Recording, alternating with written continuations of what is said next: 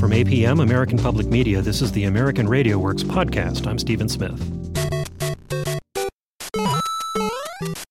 A lot of parents worry about whether video games are wrecking their kids' brains, especially when gaming gets in the way of homework or reading. But USA Today education writer Greg Toppo says gaming is a great way to learn and may help improve America's underperforming schools. His new book is The Game Believes in You, How Digital Play Can Make Our Kids Smarter. He joins us from Washington, D.C. Welcome to the podcast. Thanks for having me. Now, you write that our schools are fighting a losing battle with boredom.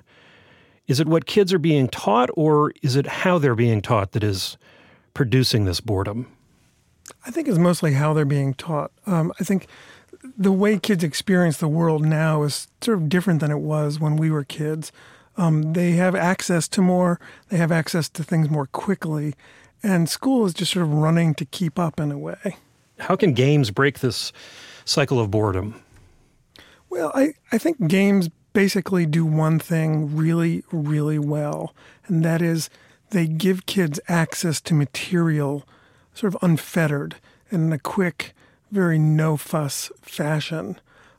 That's really what school should be about giving kids access to the material we want them to learn and allowing them to play with it, to experiment with it, to find out what it's about, to find out what they can do, and if they fail, to sort of pick themselves up and try it again. I think it's likely that most adults of this generation don't really have a good, clear idea of what kind of games you're talking about. I mean, are we talking about war games, games where you build things, games where you chase stuff? I mean, most of the games that I talk about in the book have been specifically designed to present material the kind of material you would experience in school. So whether it's math or history or science, these are the kinds of games that I'm mostly talking about. Explain how a well-designed game gets kids to learn more effectively, especially in this realm that you describe as being systems thinking. What is systems thinking, and why is it good in terms of helping kids to learn? Essentially, what systems thinking is about is asking the user to think about what they're doing as a built system. The best example that I can think of that I think a lot of people might be familiar with is actually a pretty old game, the Oregon Trail. When you logged onto the Oregon Trail, one of the first things it asked you, and we're going back now, 30, 40 years. Yeah, that's an old one. One of the first things it asked you was, how do you want to eat while you're playing this game? Do you want to eat well? Do you want to eat poorly? Sort of in between?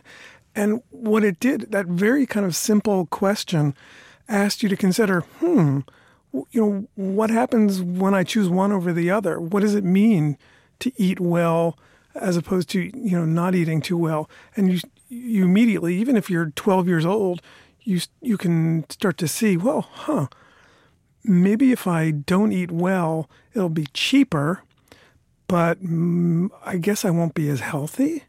And so it really, in a very kind of no-fuss way, it takes you down a kind of a different logical path than I think most kids experience in school. And I think that's pretty exciting. You went to some schools that use games as an essential part of the curriculum. Can you tell us about one of them? Well, the one that I spent a lot of time in that uses it as a key part of the curriculum is a school, sort of an experimental public school in New York City called Quest to Learn. And it's been around for about, I think, 5 or 6 years now. It'll actually be graduating its first high school class in another year. And it's actually built around a lot of the ideas that I talk about in the book. Interestingly enough, though, it's become, in a lot of people's imagination, sort of the video game school. But when you spend some time there, you realize that most of the games that they're exposing students to are actually not digital games. A lot of paper-based games, a lot of games on cardboard, a lot of sort of role-playing games, and a lot of building, I guess what you might call making at this point. And essentially what they're trying to do is get their students to think about how to create projects that are built around their interests and what are the problems you have to solve if you want to get from point A to point B. One of the things I do in the chapter about Quest to Learn, I give it pretty much a whole chapter, is I talk about a basketball game that seventh graders created. And it's essentially a basketball variation, kind of a crazy, sweaty, conglomeration of basketball and football and soccer that they came up with over the course of a week. And, you talk about systems thinking. This game really forced them to think, like, what are the systems that are at work in sports? And, how can we combine one with another in a way that makes it better, not more confusing or worse? And this was a real physical three-dimensional game that they played. Yeah, this was played in the gym. Yeah, and it was I should say, is highly amusing game. Because it was kind of complicated enough that only a few people could understand it. You got, as an observer, as a spectator, you got it immediately. You just never knew what form the game would take from moment to moment. Somebody could be going up for a layup at the basket, and then next thing you knew, they were tossing a touchdown pass. And so it just sort of shifted gears very quickly. What is the job of a teacher in a classroom that's sort of gaming enhanced? Either a teacher who's working with some of these paper games you describe or working with electronic games? Yeah, I actually don't think the role of the teacher changes that much. I mean, I think one of the things that I think does change a little bit is the idea that you have to step back just a bit and let your students be in control a little bit more. But I think, if you ask most teachers whether that is a good thing, I would think they would say yes. I talked to a social studies teacher in Minnesota who that was the thing he was looking for. He felt like he was putting so much out and getting so little back from his students in return when he created the game that eventually became something called Fantasy Geopolitics. He loved this moment when the students took control of the material, and he even says, I just kind of stepped back and became a little smaller part of the whole classroom dynamic. And he loved that because essentially the students were driving the conversation. Now, it would seem that play and gaming are things that as a species we've been doing for a long time, and we've used games and playfulness to learn as a species for a long time. How do we get away from that in the school system? Well, I think we had this idea that we had to be more sort of serious, that school couldn't be fun. There's this sort of way in which we feel like fun is somehow sort of suspicious. But when we think about the moments just as people, either kids or adults, when we're learning something, we really are having a kind of fun. It's not a kind of a ha-ha, everything is amazing fun. It's just an absorption. It's a kind of it's something that game designers would call flow, where our abilities are sort of perfectly matching the task at hand. And I think if we step back a little bit, I think we'd remember that those kinds of experiences are fun. They're just fun in a different way than we normally think of the word fun. Now, in your book, you have advice for parents on the amount and type of screen time that kids should have when not in school. Can you summarize what your tips are? Sure. Well, I mean, I guess, it's interesting because I think the research on this is kind of turning a corner in a way. Going back maybe a decade ago, you would have had the American Academy of Pediatrics say, no screens for kids under 2. And I think there are some people who are kind of rethinking that just because so many kids and parents are having really wonderful experiences with things like iPads, interactive screens. And that's different. I mean, the experience you might have on your mother's lap reading a book on an iPad is very different than, sitting in front of a PC or watching TV together. So that's one thing. That's changing a bit.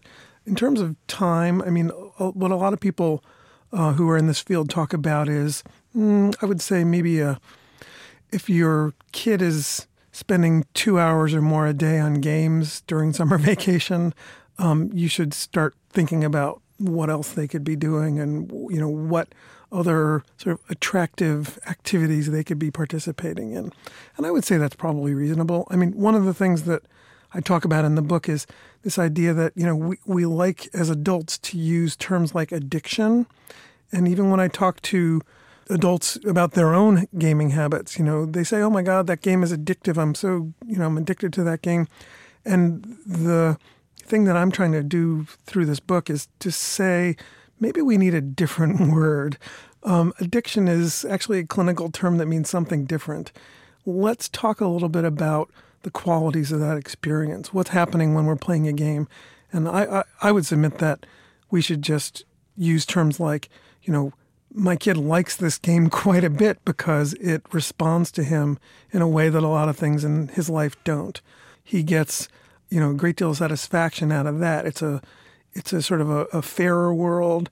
It's a known world. And it's a really hard, very sometimes competitive world that really, puts him at the top of his game. So let's talk about those qualities first. And if a video game is the only thing that is scratching that itch, you shouldn't think necessarily about what's wrong with the game. You should think, is there something else they could be doing that is as satisfying as that in their day? Are there any particular games that you really love, either as an observer of others who are using it for education or as a participant yourself? Sure. I mean, one of the games that I have been really having fun with, and when I describe it to people, they really are kind of astounded by it, is a math game called Dragon Box. And this is by a French designer. And essentially one of the sort of the nicknames that has kind of been attached to it is algebra for preschoolers. And it really does take the user of whatever age through the very basic baby steps of learning to think algebraically. I really like the design of it. It's such a beautiful game, and it doesn't force the player into doing math. It really is quite a beautifully designed game and kind of a fun experience. Also in the book, I talk about a series of games called iCivics, which are essentially civics and history lessons inspired by retired Supreme Court Justice Sandra Day O'Connor, who, when she retired from the bench a few years ago, got very concerned that people didn't know much about the government or about the Constitution. And she eventually got a Madison, Wisconsin game design firm interested in creating what are now about 20 games. And they're really just wonderfully designed, very fun, free, by the way, and really do a great job of teaching things like, what are the amendments of the Constitution? How do the courts work? Things like that. Greg Toppo is an education writer for USA Today and the author of The Game Believes in You, How Digital Play Can Make Our Kids Smarter. Thanks so much. Thank you. A note of disclosure, Greg was a Spencer Foundation Fellow at the Columbia University Graduate School of Journalism. The foundation also supports American Radio Works. You can find a link to Greg Toppo's work at our website, AmericanRadioWorks.org. There you will find more podcasts about issues in K-12 and higher education, and you can browse the archive of more than 100 documentary projects. Please also let us know what you think of our coverage. That's AmericanRadioWorks.org. We're on Facebook at American.RadioWorks and on Twitter at AMRadioWorks. Support for American Radio Works comes from the Spencer Foundation, Lumina Foundation, the William and Flora Hewlett Foundation, and the Corporation for Public Broadcasting. I'm Stephen Smith. Thanks for listening. This is APM, American Public Media.